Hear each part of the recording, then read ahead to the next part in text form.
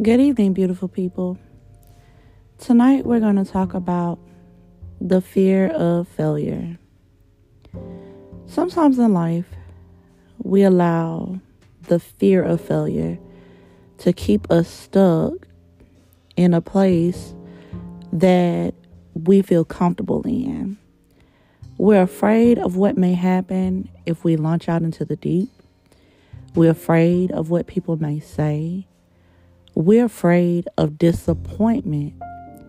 However, you'll never know your success if you stay in fear. The only way to know if you'll be successful is to let go of fear and try. Failure isn't always a bad thing. Sometimes failure can be the stepping stone to your financial breakthrough. It could be the stepping stone to your emotional breakthrough. But fear will always be a place of bondage.